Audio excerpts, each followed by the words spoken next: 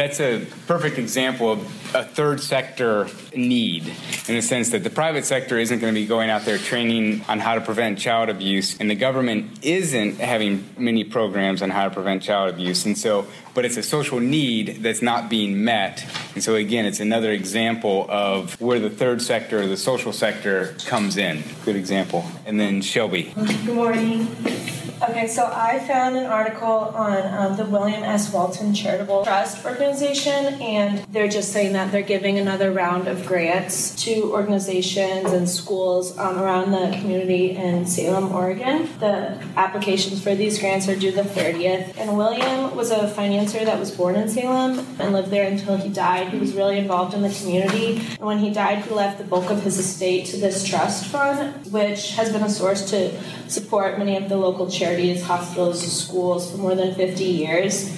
These grants are awarded to 501c3 organizations for general purposes, and they range from $1,000 to $5,000. And these include like support of the youth and families, community health and safety, culture and the arts, and environment education. And then I did find some like past examples of like where these grants went to.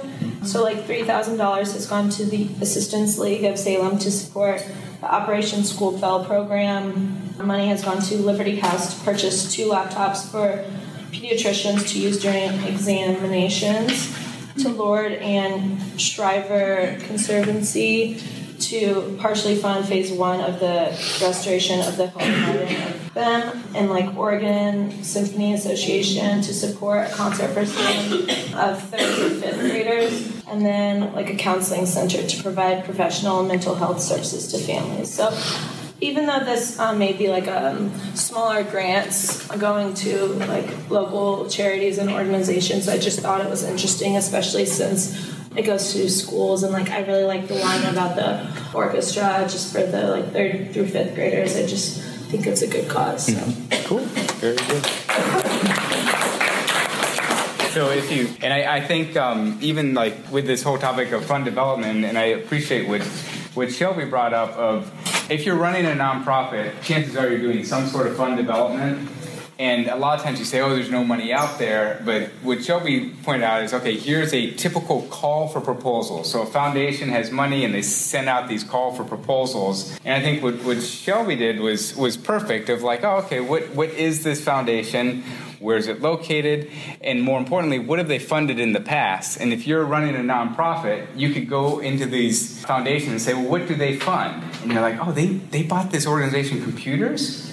I didn't know you could raise money for computers. And so then you go and you put together a proposal for, hey, we need 5 new computers for our organization. You write a proposal for $10,000 to get computers, whereas you had thought, how am I ever, we're just working on computers that are like 8 years old and we're dying, when you could be submitting a grant. And so a lot of times when you think of fund development, most of us don't know what could be possibly funded. And so it's just going onto these websites and saying, well, what is this organization? Oh, it's located right here in Bloomington. They only want to support Bloomington activities, and doing the research and then realizing, hey, there's actually money out there, but it's sort of digging a little bit to find out where it is, and then realizing, hey, our organization fits this perfectly. So, but we'll be talking about fund development in a couple weeks. This week, or today, we're going to finish up talking on leadership, and I've invited Dr. Woodring to give this lecture, and he teaches an entire class in SPIA on leadership, the principles and practices of modern leadership. So this could even give you a taste of what, if you're interested in leadership and wanting sort of a full scope of it, his class is the one to take. He's also the director of the undergraduate programs office at SPIA, and so he knows everything you need to know about SPIA and where you're going with your SPIA degree. And even if you're not a SPIA major, you might see what he's saying and be like, I think I need to check out SPIA. So, Dr. Woodring. All right. Thank you very much, Professor Fulton. How's everybody doing this morning? Good. All right. So, kind of an overview of what we're going to do today. There's some common questions about leadership that generally come up. I'm going to answer those kind of in brief real fast as a way to jump in. And then each of you is facing a certain dilemma. You are the CEO of an organization called Project View. And right now there's something that you are dealing with, some sort of issue, some sort of crisis that's personal to you and your organization that you are trying to figure out, and we're going to try to figure that out together through the course of this class, through the different various lenses of leadership. I'm going to define leadership, talk to you about it as the importance of the roles of visioning, values, relationships, and action. Over the course of the class, hopefully we will have successfully found a way to lead some change and solve that dilemma that you're facing at Project U. So some questions that commonly come up about leadership.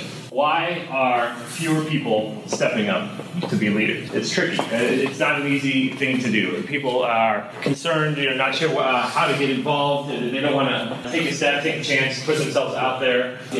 Especially in the world we live in anymore with social media, we're so rife for criticism so easily, so readily. People don't want to step up and take challenges. What does it say about our generation, and how we should be taught and trained? What do you think it says about your generation? So I'll open the question. So why do you think yes? They're afraid. They're afraid. Why are they afraid? Because the challenges may seem too much for them or something that they can't bear or handle. Okay.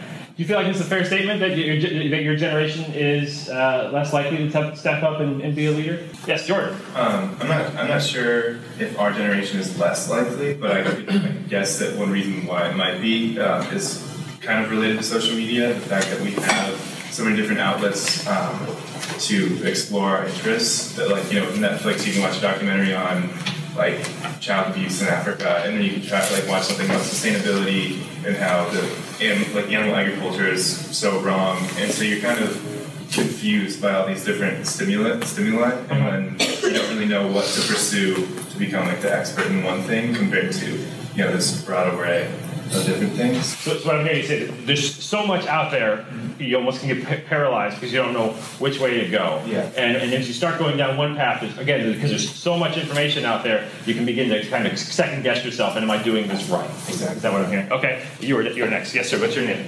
Josiah? Yeah. I think as a generation, we're being taught more to collaborate than to have one title leader. We, in all of our college classes, we do more group work. We don't have somebody that's in charge of our group. And even student organizations don't really often have presidents anymore. They just have titles that split the work evenly. Yeah. So the historical conception of one person being in a leadership role or defining it as a position is different for your generation.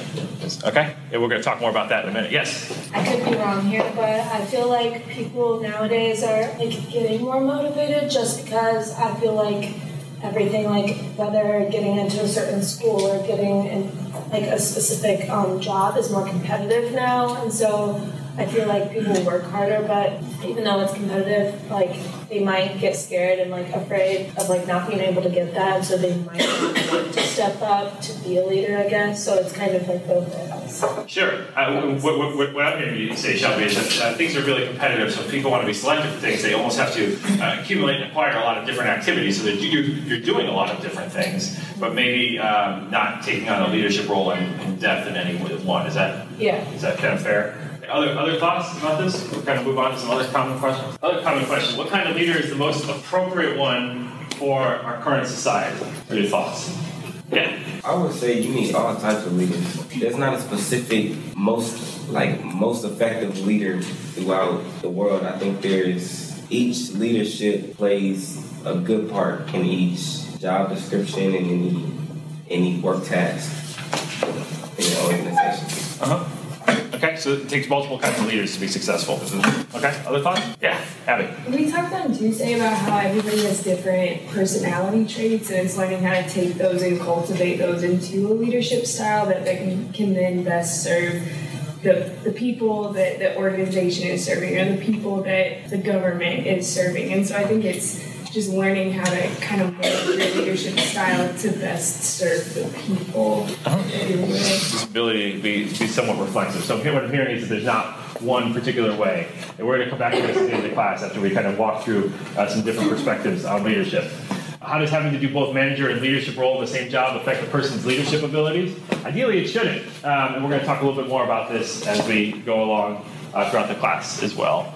And one question I get commonly is, why doesn't SPIA offer more opportunities for classes for physically applying leadership, actually doing leadership? And that's the shameless plug for my class, which is V260, Principles and Practices of Modern Leadership.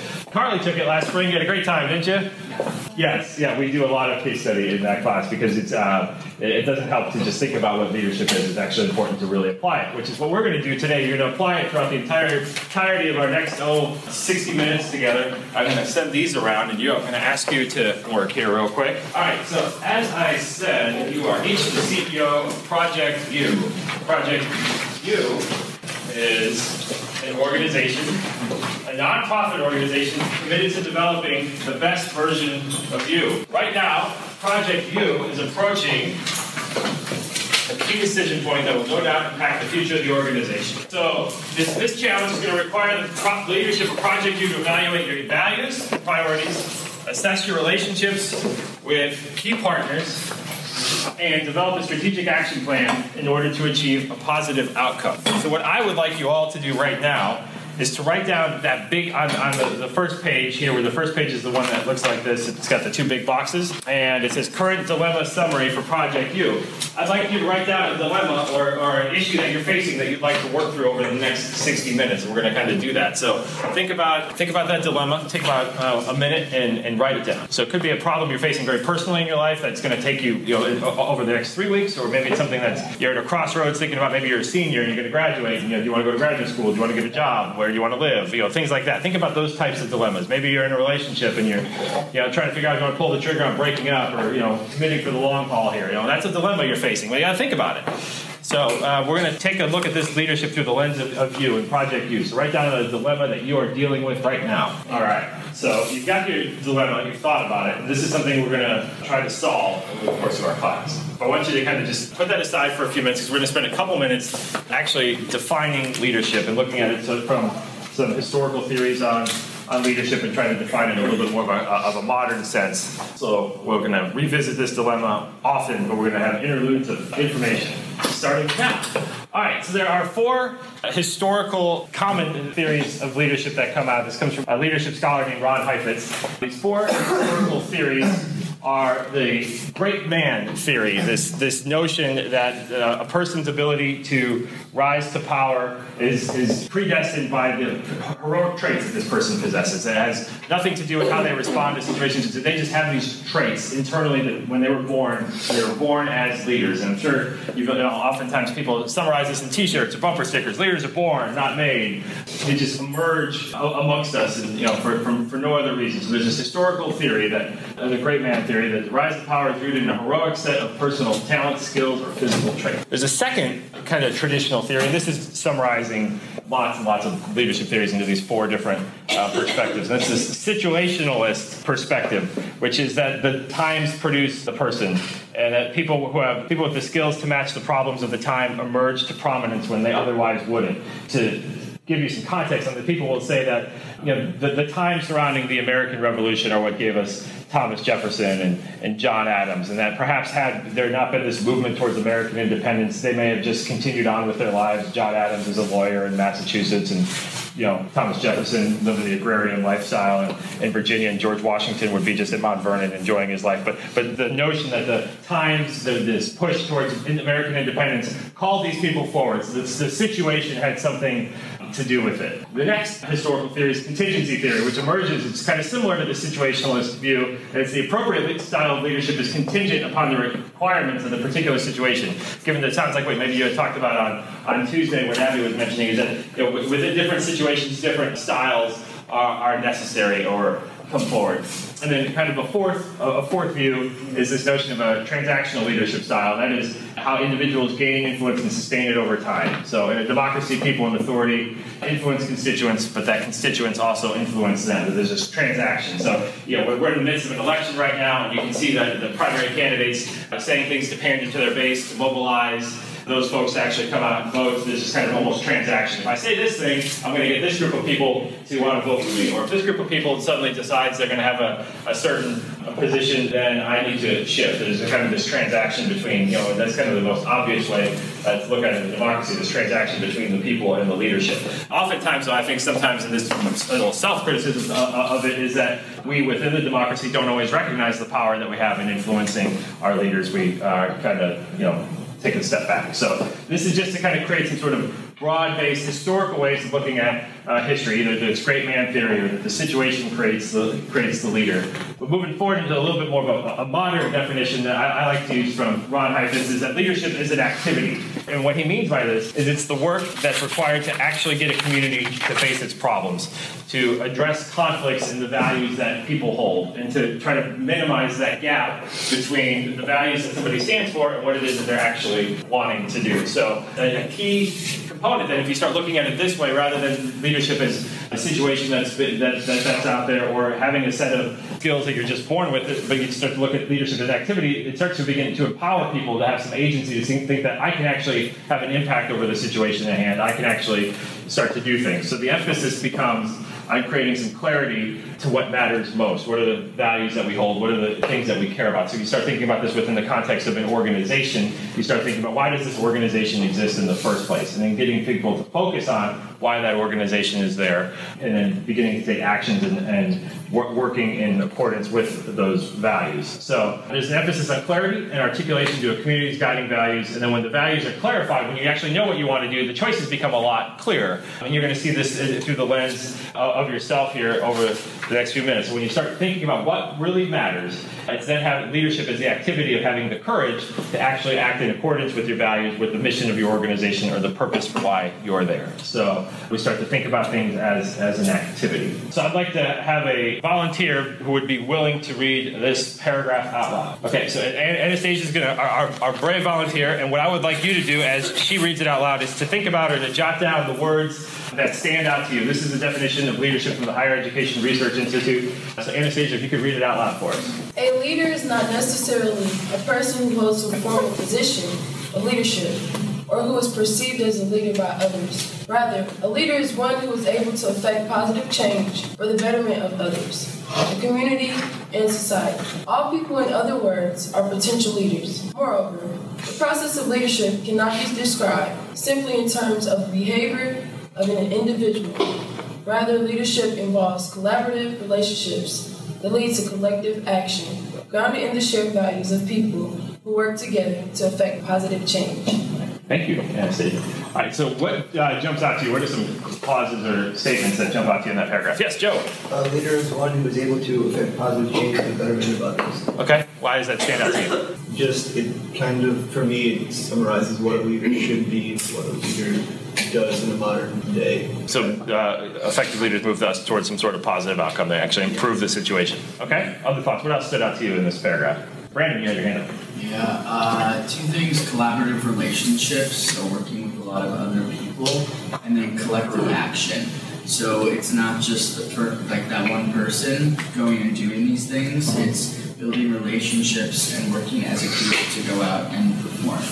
Yeah, leadership, especially going back with what we were just talking about a moment ago, with leadership as an activity, then it's requiring us to actually inherently work with other people. We are, a leader is not just existing in a vacuum. That's just individual choices, making decisions. I mean, leadership is actually mobilizing people and influencing people and developing, leveraging relationships towards some sort of positive outcome. So some things that really stand out to me, this notion of the collaborative relationships leading towards collective action, that we have to actually do something. We can't just all agree that this is a problem. Now it's thinking through, okay, what is it that we're going to do? I mean, oftentimes effective leadership, those choices are grounded in the values of the organization. So if you're thinking about a nonprofit organization that you work for, what are the values, what's the mission of the organization for which you work, and then that helps clarify the types of choices you're going to make with all the purpose of moving towards some sort of positive change. So you can kind of crystallize this down into almost a formula, if you will, the three components to help define leadership. First, the notion that there are relationships, that there are other people who are required to be mobilized to affect some sort of positive change. The notion of shared values, that you all are coming together for some sort of a common purpose, that you exist for a common reason. Taking some sort of action, again, noting that,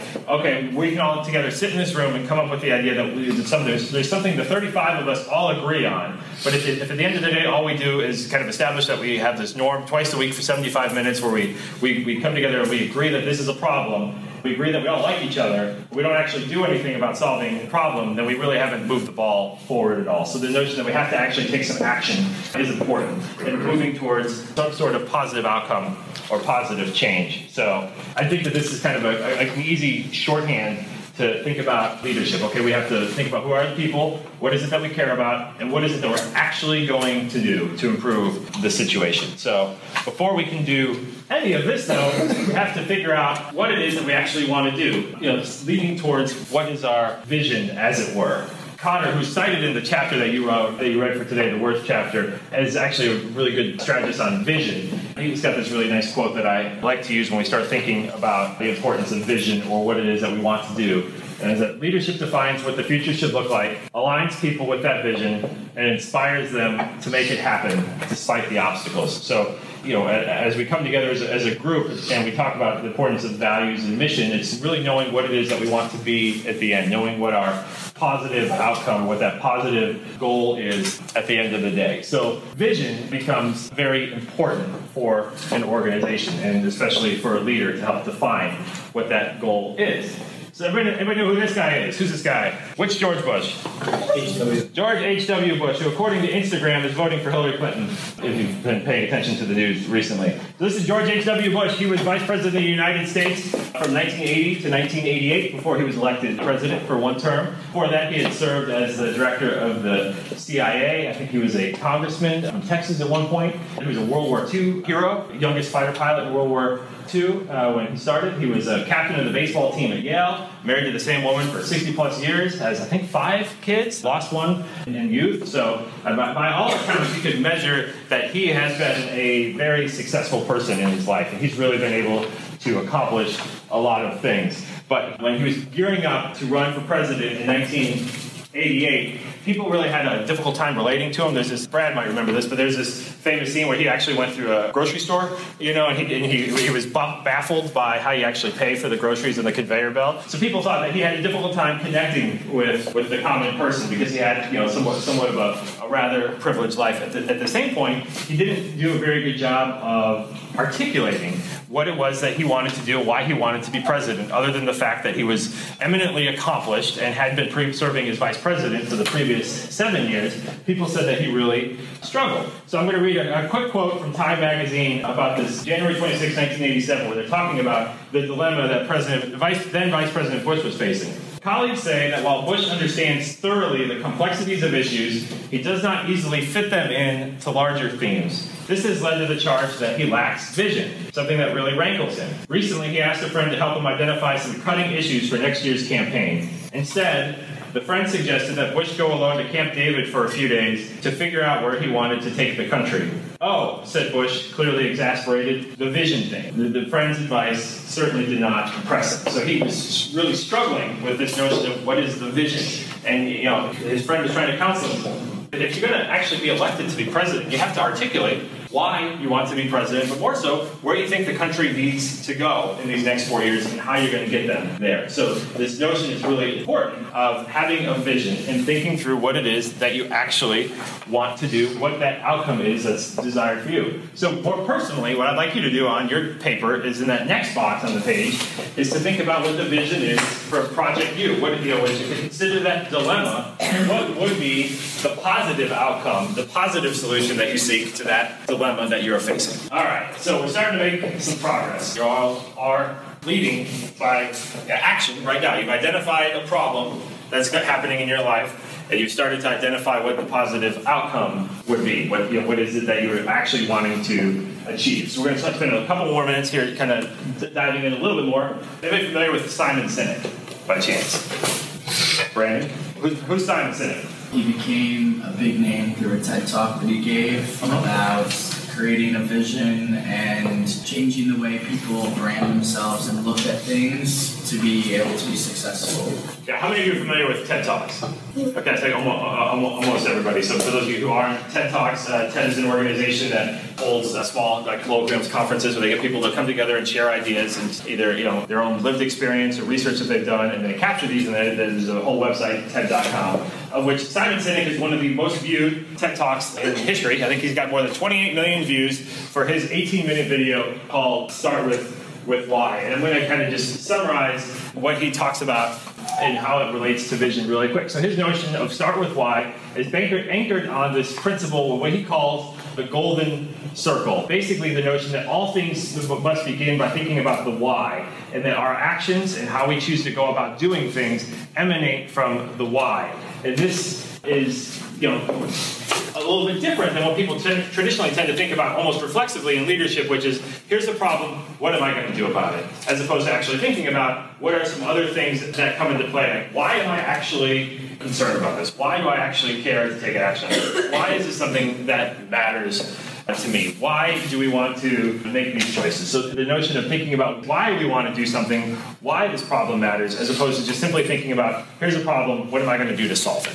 Does that make sense? So it kind of begins to flip that script, and you start to look at the why as the values that we hold dear, the values that the organization exists upon, the values. If you're a nonprofit, you get into mission creep a little bit. Yeah. So why we exist, and then you think about mission creep, which is when organizations begin to start doing things outside of their defined scope or reason for existing, and they start making different choices, and that's when they start to go out on a limb. And if they start to get too far away, they begin to become exposed, and that's where problems set in because they're now getting to be too far from why they exist. Well, in leadership, it's the same thing. If we identify what our values are, our choices become a lot easier. It becomes a lot easier to figure out how we're going to go about doing things. So if we value, just on a very basic level, if we value kindness and we value being friendly, how we go about things is we're generally going to probably be very kind and friendly and open and polite. And what we're going to do is we're probably going to introduce ourselves in a room, somebody to a stranger. We'll be willing to stop and see if somebody's in need. We'll stop and ask them, "Are you okay? Is there something I can help you with?" Because that would be in alignment with our value of being kind and friendly. So how we're going to do things is actually be friendly.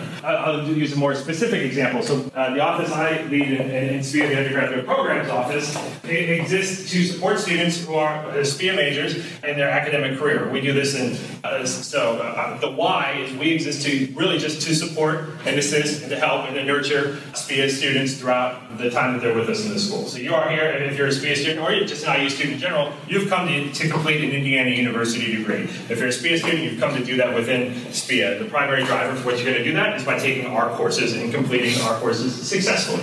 My office then exists to support you in doing that. So if the why of my office is to support you, how we do that is by trying to be an engaging, inclusive, friendly, information-rich environment so that if a student has an issue or a question or concern, they can come to us and they can ask us. They will actually be supported. What we do then is we have academic advisors. We have recruiters who talk about this SPIA and actually try to recruit students to school.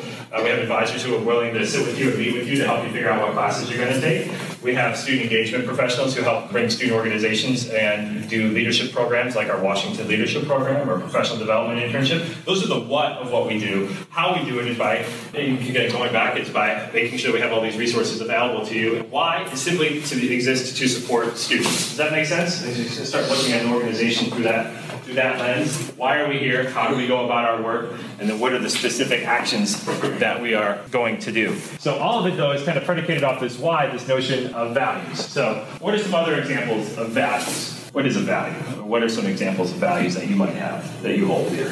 Yes, Anastasia. Okay, this is really personal. Sure, go for it. Safe space here. I want to hear it. Value that I hold is purity. Okay.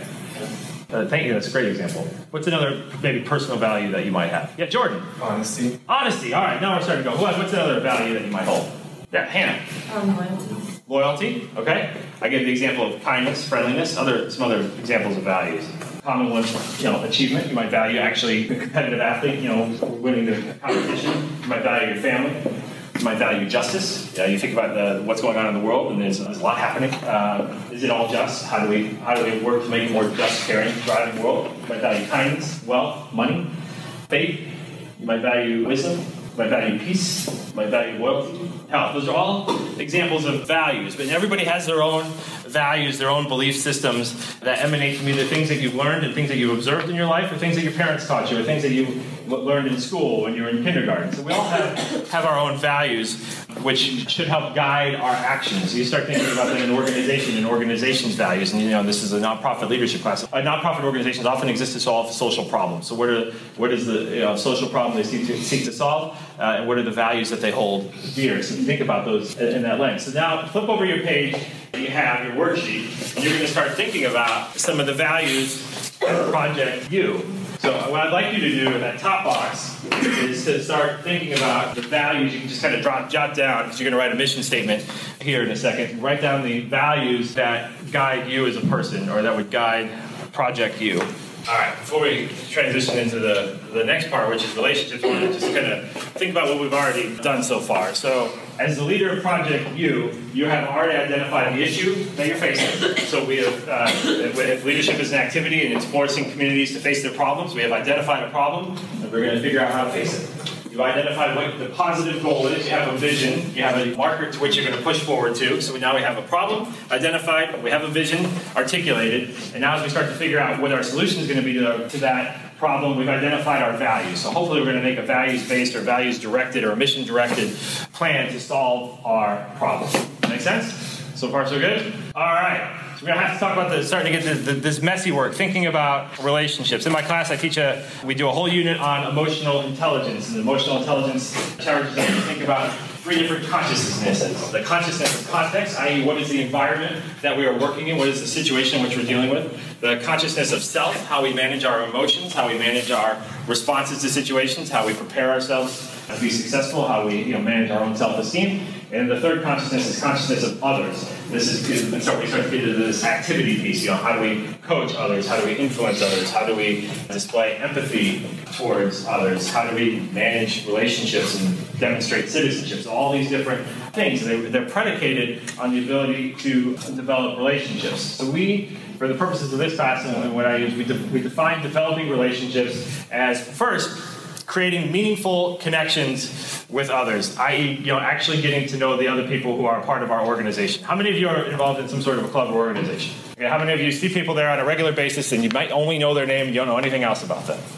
So, okay, that's common. I mean, you can think about the confines of this class. Twice a week you come together, you spend 75 minutes with this group of people. You might get to know, unless you're doing group work, you might only get to know the people who are immediately sitting around you or the people in your group. Oftentimes we share spaces with people and we don't take that next step to actually engage with them. We just notice that they're there, and that's fine.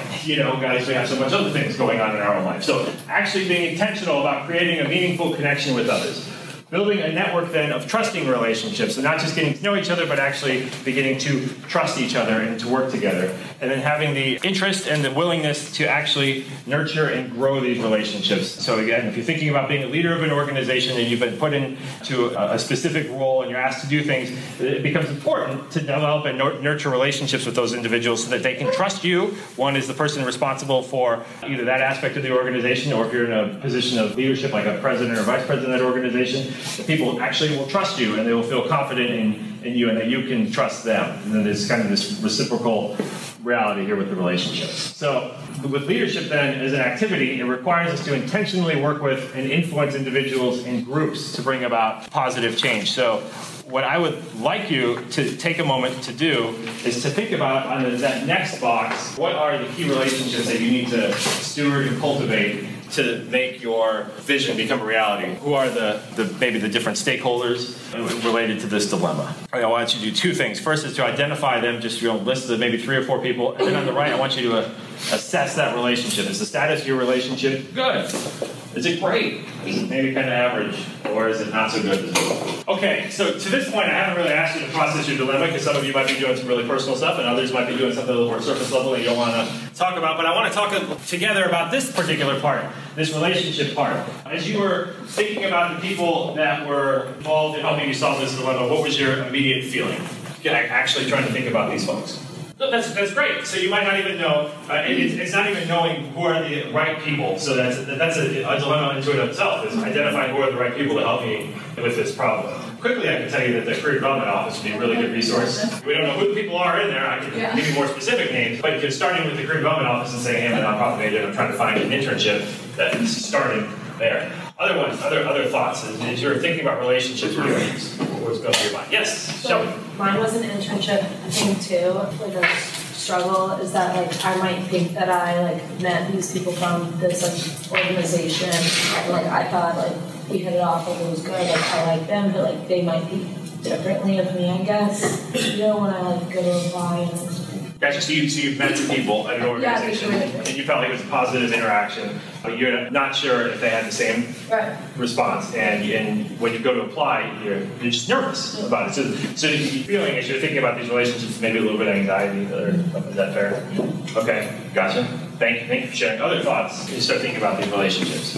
Yes. I think on like a more like introspective level, I thought maybe like I need to build my relationship with myself better, like getting to know like what exactly this like thing, exactly this project. Like maybe I need to really think about like what I want to do and kind of be more introspective rather than not, I suppose. So what I'm interpreting from it is, as you were starting to think about having these conversations with other people, you were thinking to yourself, I need to be a little bit more clear about what it is that I want to do. Is that right? So I mean, like I just need to like explore. Like I think a lot of times like I don't think before I do things, and so maybe I need to. That's like a general statement. It's all right. This is what college is all about, helping us learn how to think before we do things. Yes, thank you very much. Anybody about one more? Yeah, Anastasia. Okay, I wrote down 2 dilemmas, but they all play in one. One of my dilemmas was communication, and I thought, because I have a career that I'm going after, and it's like acting and modeling, and I have to choose whether I'm going to finish school or I'm going to,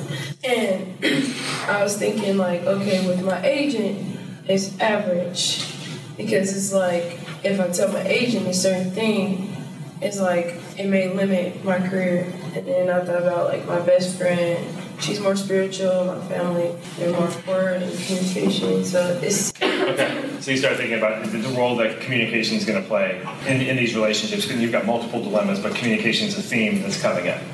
Okay, thank you. We're starting to get into the work of it. It's really easy to figure out what's wrong, right? I mean, it's really easy to walk into somebody else's house and find out, hey, they don't really clean. When's the last time they picked the weeds? We can pick out problems really quickly. That's really easy. So that was the first thing that we started to think about was the dilemma. We can all download a lot of problems really fast. I think it becomes a little bit more difficult to actually think about how we're going to solve it. What does the positive resolution look like? Or if we're doing it for other people, it's always really easy to help correct somebody else's problems. Okay, you've got this issue, I think you should do this, and there's the positive outcome. So I think it's a little different. Then we start looking at the values, and that, it is clarifying what it is that we hold dear, and it starts to help maybe crystallize a little bit. But now as we start getting into the how, I think that the how is really, this relationship piece is the how we're going to do things. It's we're really starting to get into the work. We can really clarify what it is, why we exist, and why we want to do things, and what type of person we want to be, the values that are going to guide our life. And when we start thinking about how we're actually going to do that, and in the role that it takes in incorporating and working with other people, it starts to get a lot more tricky. So I think of relationships as the how, if we're using that golden circle as a view of looking at things. Okay, so actions then. This is the what of leadership, and we've got a little bit of a brainstorm activity we're going to do here in a second, as we start thinking about the necessary action steps. But in your reading that you did for today, near the end on page 119, Cotter lays out 8 steps to the change process. And before he gets to the grid laying out the 8 steps, he talks about the common dilemmas or some real issues and challenges in sort of leading change. And so he's got these 8 steps, and I think what's most important about what he says in that reading is that before you can go through and do all these things, you have to actually get one right. So these are sequential, and you have to foreclose on one before you move on to the other. So if you're going to think about taking action and actually making something happen, the first thing you have to do is establish some sort of a sense of urgency. Why does this matter, and why does this matter right now? And you have to get people to buy into that. So, which is the second point. So establishing the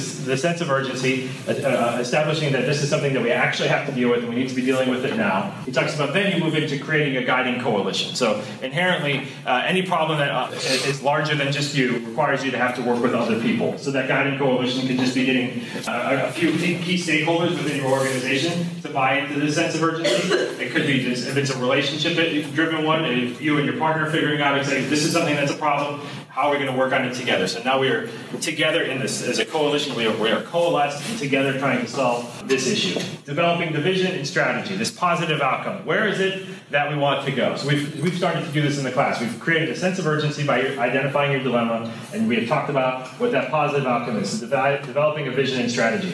Now, communicating the change process. This is the relationships part. This is where we're starting to talk about other people, what it is that the vision is, and what it is that we're actually trying to accomplish. Powering broad-based action. Again, we're still in the relationships piece. Getting people empowered and giving them some agency and action over certain aspects of that bigger vision. Generating short-term wins. We're going to focus on this here in a second, but what are the things that we can do? If we just do this one thing right away, this is going to start to build momentum to actually make this happen.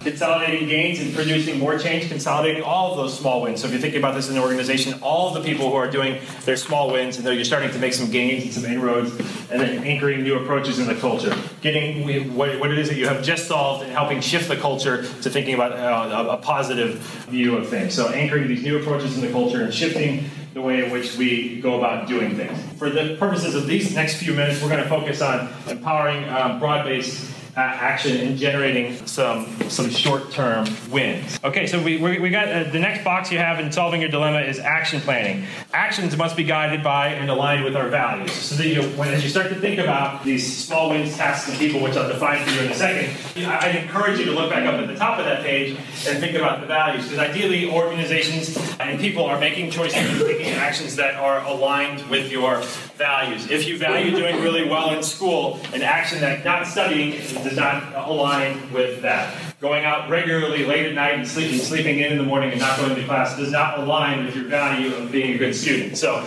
that's just to kind of exasperate the point. So ideally, you are taking actions that are guided by and aligned with your values. Small wins are those immediate progress points that help us generate momentum. So you might have, with your dilemma, you may have identified that I need to strengthen this relationship. The first thing you could do is call that person, send a text. So that's an example of a simple small win. If you're trying to seek out the strengthening a relationship, you're making that first step. That's a small win. Initiatives. These are the broad areas we want to address. So in our instance, what we're doing today, the initiative is your dilemma. This is the big piece area that you're trying to address with your action plan. And then you have specific tasks. These are the very specific things that you have to do. So what I want you to start thinking about here is what would be a small win for you to move you forward in achieving your dilemma? What are the specific tasks that you need to do? We've already talked about some people, these key relationships. So if there are some key relationships that you just identified in the box above that maybe aren't that good, thinking about how important it is that you improve the quality of those relationships. The last key piece that happens with action planning is doing some sort of assessment. So when you've achieved the end goal, did your strategy actually work? Taking a moment to assess that. So what I'd like you to do is work on this specific box down at the bottom. Necessary action steps for Project U to achieve its positive outcome. Thinking specifically about what that small win is. What is that immediate thing you need to do? Then maybe what are 2, 3, or 4 tasks that you can do over these next few weeks to move you forward towards achieving that dilemma. Who are the key people? And you probably just identified them. And then how would you assess that? How would you know that you actually did a good job? All right, it looks like most people are done writing. So let's talk about what we've done over the last 55 minutes or so. You, as the leadership of Project U, has identified an emerging issue that's facing your organization that really needs to be addressed right away. You've identified your desired positive outcome. You've identified your vision, what it is that you want to strive for, what it is you want to be. You've identified the core values that guide your work. You've identified the key relationships necessary to leverage and achieve the desired outcome. And you've identified the small wins and action steps to achieve the goals. I bet none of you thought you were going to solve a big, hairy problem this morning when you got up and came to class, did you? All right, so let's talk about this for a couple minutes. You don't have, to the extent that you're comfortable sharing your dilemma and whatnot, I'd be curious. What do you think of this process? We've kind of gone through what organizations go through all the time when they have big issues and challenges on kind of a personal level. What did you think of this? Do you think you've actually solved the problem? Do you have a framework to do it, or not so much? What are some thoughts? Yeah. Well, my dilemma is that I'm trying to get a job after I graduate, and so now I kind of have an idea of what I'm going to do by texting people who may have connections with organizations that I want to work with, or in the career development office, and kind of continuing to make connections and Yeah, the relationship piece, especially, I'm sure, how many of you had some sort of job-related or internship-related dilemma that you're facing? So a good number of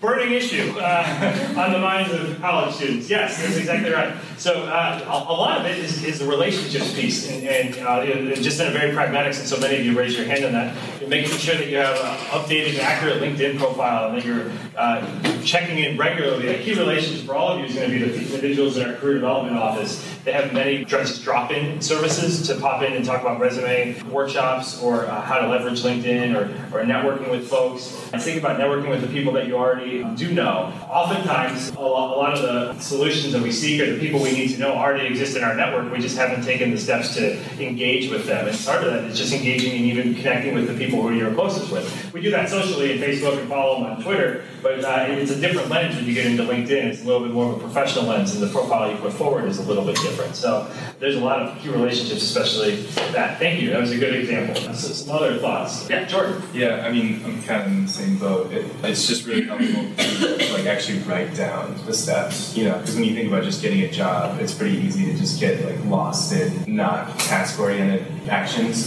So just having it down is a great place to start for me. Yeah, you know, there used to be a CEO of General Motors, and before I came to Hired, I used to work for General Motors, and he said, "A plan is just an idea until you write it down." And actually trying to get it on paper and committing to what it is that you're trying to actually do. So this mental exercise of writing down what our values are is, you know, we might think about that in dilemmas like, this doesn't feel good, it's because I like to do X or Y, but when we actually stop and write down our values, it helps kind of clarify, and goals and actions become a lot more clear when we think about why we want to do things or why we want to get a job and what organizations we want to work with. You know, things become a little bit more clear. All right, so as we think about this, so we got a few more minutes left, so we're going to kind of land the plane here on leadership. So you've all done an activity over the last hour that is essentially leadership. Trying to figure out and force yourselves to confront the problem and identifying the things that you need to do, the people that you need to talk with, the vision that you have to try to articulate, and thinking about the values that are going to guide the decisions that you make. Those are really hard things to do by yourself, right? So imagine that trying to do that within an organization. So what I've tried to give you is a framework for thinking about ways